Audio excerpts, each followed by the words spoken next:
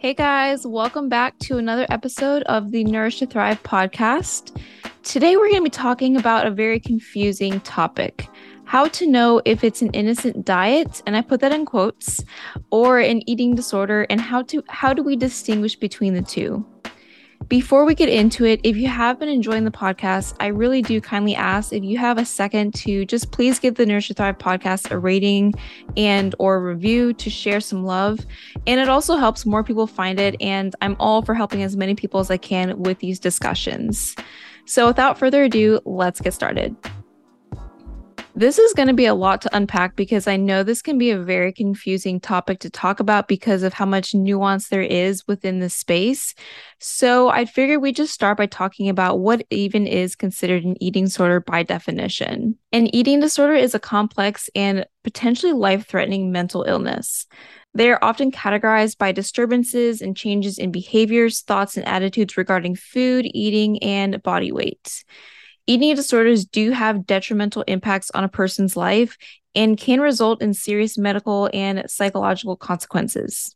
The most common eating disorders are anorexia, bulimia, binge eating disorder, avoidant restrictive eating disorder, also known as ARFID, and then we have other specified feeding and eating disorders, also known as OSFED. If you're not familiar, anorexia nervosa is a condition in which somebody is chronically undereating. This may be in combination with overexercise, and there's a lot of fear and avoidance around food.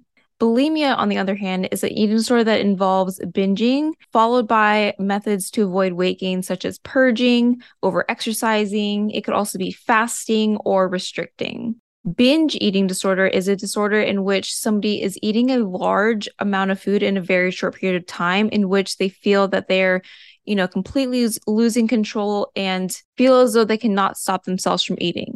Sometimes the binge eating disorder is followed by restrictive patterns, also leading into that restrict and binge cycle of food. And then avoidant restrictive food intake disorder is an eating disorder very similar to anorexia, in which this person may struggle with being extremely picky and have little interest in eating food, which can lead to poor growth and poor nutrition over time. With that little summary, I did want to dive into OSFED, which is known as other specified feeding and eating disorders, because the majority of the people who struggle with disordered eating patterns often fall under this category because they may not meet all of the medical criteria for a diagnosed eating disorder. And unfortunately, because so many people are not treated or ever diagnosed with a life-threatening eating disorder, they may feel that their issues with food are not serious enough to get help. For example, somebody who may engage in anorexic behaviors such as chronically undereating and overexercising, but they remain at their current weight or may even be in a larger body, may still be severely suffering with the amount of unhealthy behaviors that they are engaging in. But the problem remains a very serious and life-threatening condition that is still deserving of treatment from a registered dietitian and a treatment team. Because just because somebody's not underweight does not mean that they're not deserving of help. And I think this is a really big problem in the medical community, is only considering an eating disorder as somebody who is underweight or malnourished, which is not the case for most of the people. So with that, I wanted to talk about where disordered eating falls on the spectrum of an eating disorder from what may seem as just an innocent diet.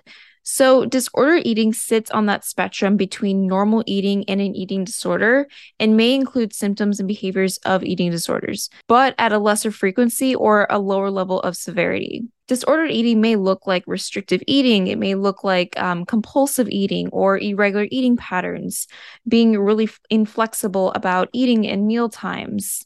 And I will say that dieting is actually one of the most common forms of disordered eating, because if you look at diet behaviors that have become so normalized, like weighing out your food, weighing yourself daily, skipping meals, counting calories, macros, or points, avoiding certain foods out of fear of what it's going to do to your body, even using laxative or diet pills. All of these things that are not healthy to do are not recognized by many people as disordered. Tracking macros can be so problematic.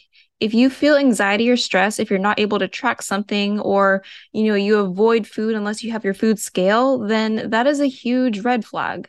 I used to follow someone in the fitness space who literally brought her food scale to get low carb frozen yogurt with her friends, and If you cannot enjoy a night out with your friends, your diet is far too extreme. And as you can see, it can start to impact your relationships with other people. While disordered eating is not considered an eating disorder, it may very well lead to one down the line. In truth, most eating disorders start by going on a diet or with the intention of trying to change your body in some way. And it does spiral into something that you cannot get yourself out of once you start. Here are some questions to ask yourself if you have started a new diet and are unsure if it's becoming disordered. Does food preoccupy much of your day? Does it take you a long amount of time to decide what and how much to eat? Are you constantly questioning how much you are allowed to eat? If someone were to cook a meal for you, would this give you anxiety or stress? Are you able to go out to eat without restriction before or after? Have you cut out a lot of foods from your diet? Do you ever eat in secrecy? Does eating around other people give you anxiety? Do you ever feel out of control with certain foods so you avoid them at all costs because of this fear? Take some time to really think about your answers, and if any of these do resonate with you, it might be time to reevaluate if what you're doing is healthy or consuming your life. If you're not sure where you may fall on the spectrum, there are so many great resources online, such as the NEDA website, which I will link in the show notes. And if you are curious about getting help for your relationship with food, you can also book a free consult with me to see what we can do to help you start taking the first steps toward creating a better relationship with food. Now that we've talked about a little bit of the differences between an eating disorder and disordered eating, I thought I would just kind of bring it together of where does disordered eating even come from? Our culture is very body and physique focused right now, and I greatly blame social media and the internet for creating the standards that women and men feel that they need to abide by in order to feel worthy or loved or to gain attention. And there's so many workout plans, diet plans, and macro counting, unfortunately, has become something that all people talk about in the fitness industry. And for a lot of people, macro counting and that fixation on food does create an obsession and leads to perfectionistic tendencies with food and how your body may look. With the focus starting to be so heavily on aesthetics and the way that your body looks, people start to feel like their bodies are not lean enough or shredded enough because they don't look like someone else. I know the comparison game, especially on social media, is so strong, but just because you see somebody who looks lean and shredded doesn't mean that that person is not miserable. And it doesn't mean that that person is necessarily healthy just because they look the part. I don't know where this comes either, but I've heard this from countless women that they tell me that they've been eating around 1,000 to 1,500 calories a day, and they think that that's normal. And newsflash, it definitely is not enough food for a grown adult woman. So I was curious about this, and I've asked a couple people who have told me this about where did you get this information? And they tell me that they've used online calorie calculators to tell them how much they should be eating in a day. But the truth about these online calculators is that they know nothing about your body. Not only do they not know anything about your body, they're just not accurate. And so many people take this information and run with it thinking that it's enough, but it's not. That's actually the amount for a small toddler. And I'm sure many of you here are not small toddlers. So if you get anything from what I just said, please do not use online calorie calculators to determine how many calories your body needs. Not that I'm recommending that you count your calories, but please do not take that information and run with it, because I promise you, most of the time you're going to be under eating if you were to follow any of those recommendations. If you do have any, nutrition questions or any nutrition concerns, that is something that you do want to get individualized help with, not from a Google search. And since we're on the topic about quick Google searches, I wanted to talk about the quote unquote clean eating space. I see this quite often on Instagram in particular, because alongside people posting workout videos, you also see a lot of what I eat in the day videos and a lot of just false nutrition information spread by influencers. And I think this is really confusing people about nutrition and telling them what they should versus should not eat to be healthy. And this can create another eating disorder, also known as orthorexia. Orthorexia is an eating disorder in which there's a fixation on eating only pure and healthy foods that are organic or what somebody views as good or healthy. This obsession with needing every freaking thing that you put into your body to be the most pure and organic thing is just so like messed up because everybody has their own definition of what is good and what is bad. And so, if you are this person who has so many diet rules as to what you can and cannot eat in order to be healthy, just consider that what you may think is like the most healthiest thing may be somebody's fear food and vice versa.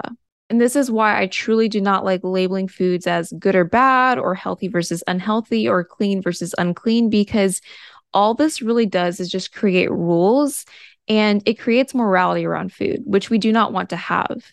Food is not something that makes you a good or bad person, and it's not something that makes you unhealthy versus unhealthy based off one food choice. And with that, that kind of leads me into my next topic about that restrict and binge cycle with food, because if you are on a overly strict diet, whether that be self-imposed or if you are following somebody's diet plan who's telling you what you can and cannot eat or labeling foods as good or bad, if your diet is so restrictive from cutting out certain foods or eating like a rabbit all week, this can lead to binge eating patterns on the weekends or at nighttime when you get home from work or school. And so if you're listening to this and you're like, oh my gosh, like that is me, that is exactly what I do, that is a sign that your diet is way too restrictive. You may not be eating enough calories, or you may just be cutting out so many foods to the point where your body is like, I just need the food. Like, I need the food that I'm physically and mentally depriving myself of. And so that may be why you're binging. So many people struggle with this more than you may think. So, what can we do about it? I will say that when you focus on fostering a healthy relationship with food yourself, even if you have been struggling for years, you can carry on a healthy mindset with food and your body to those around you. When you focus on healing yourself, you become a role model to others and show them how to approach eating that isn't obsessive, restrictive, or all or nothing. And I know it may be hard for you to imagine your life without struggling with your relationship with food, but I promise you that you have the ability to rewire your thought patterns around food, exercise, and your body. Whether you or someone you know is struggling with any of the things that I mentioned today, understand that those truly do take away joy from life and your ability to be living life to the fullest. Food should be something that is enjoyed without stress, worry, or guilt. It should be something that brings you together with people. And hello, we have taste buds for a reason. You shouldn't just be eating carrot sticks all day and expect to be living your best and fully nourished life. I mean, that's just no way to be living your life. So, to whoever needs to hear this, you never need to justify what you're going through to anyone. Any and all struggles are valid and deserving of help, and reaching out for help does not make you a weak person. It actually makes you incredibly self-aware and brave for taking the scary step to overcoming something that is consuming you. It can be hard to distinguish between an eating disorder and disordered eating because the line is just so very fine. But let's say that you have noticed severe changes in your weight, or you notice that your overall mentality with food is just not what it used to be. It's something that should be of concern to you, as it will start to impact your quality of life and how you feel both physically and mentally. If you do have any questions about this or need more support, you're always welcome to reach out to me. And as always, I will link my information in the show notes. I am planning on continuing this conversation with some special guest speakers here soon, so stay tuned and subscribe so you don't miss those future episodes. Thank you all for listening, and I will catch you in the next one.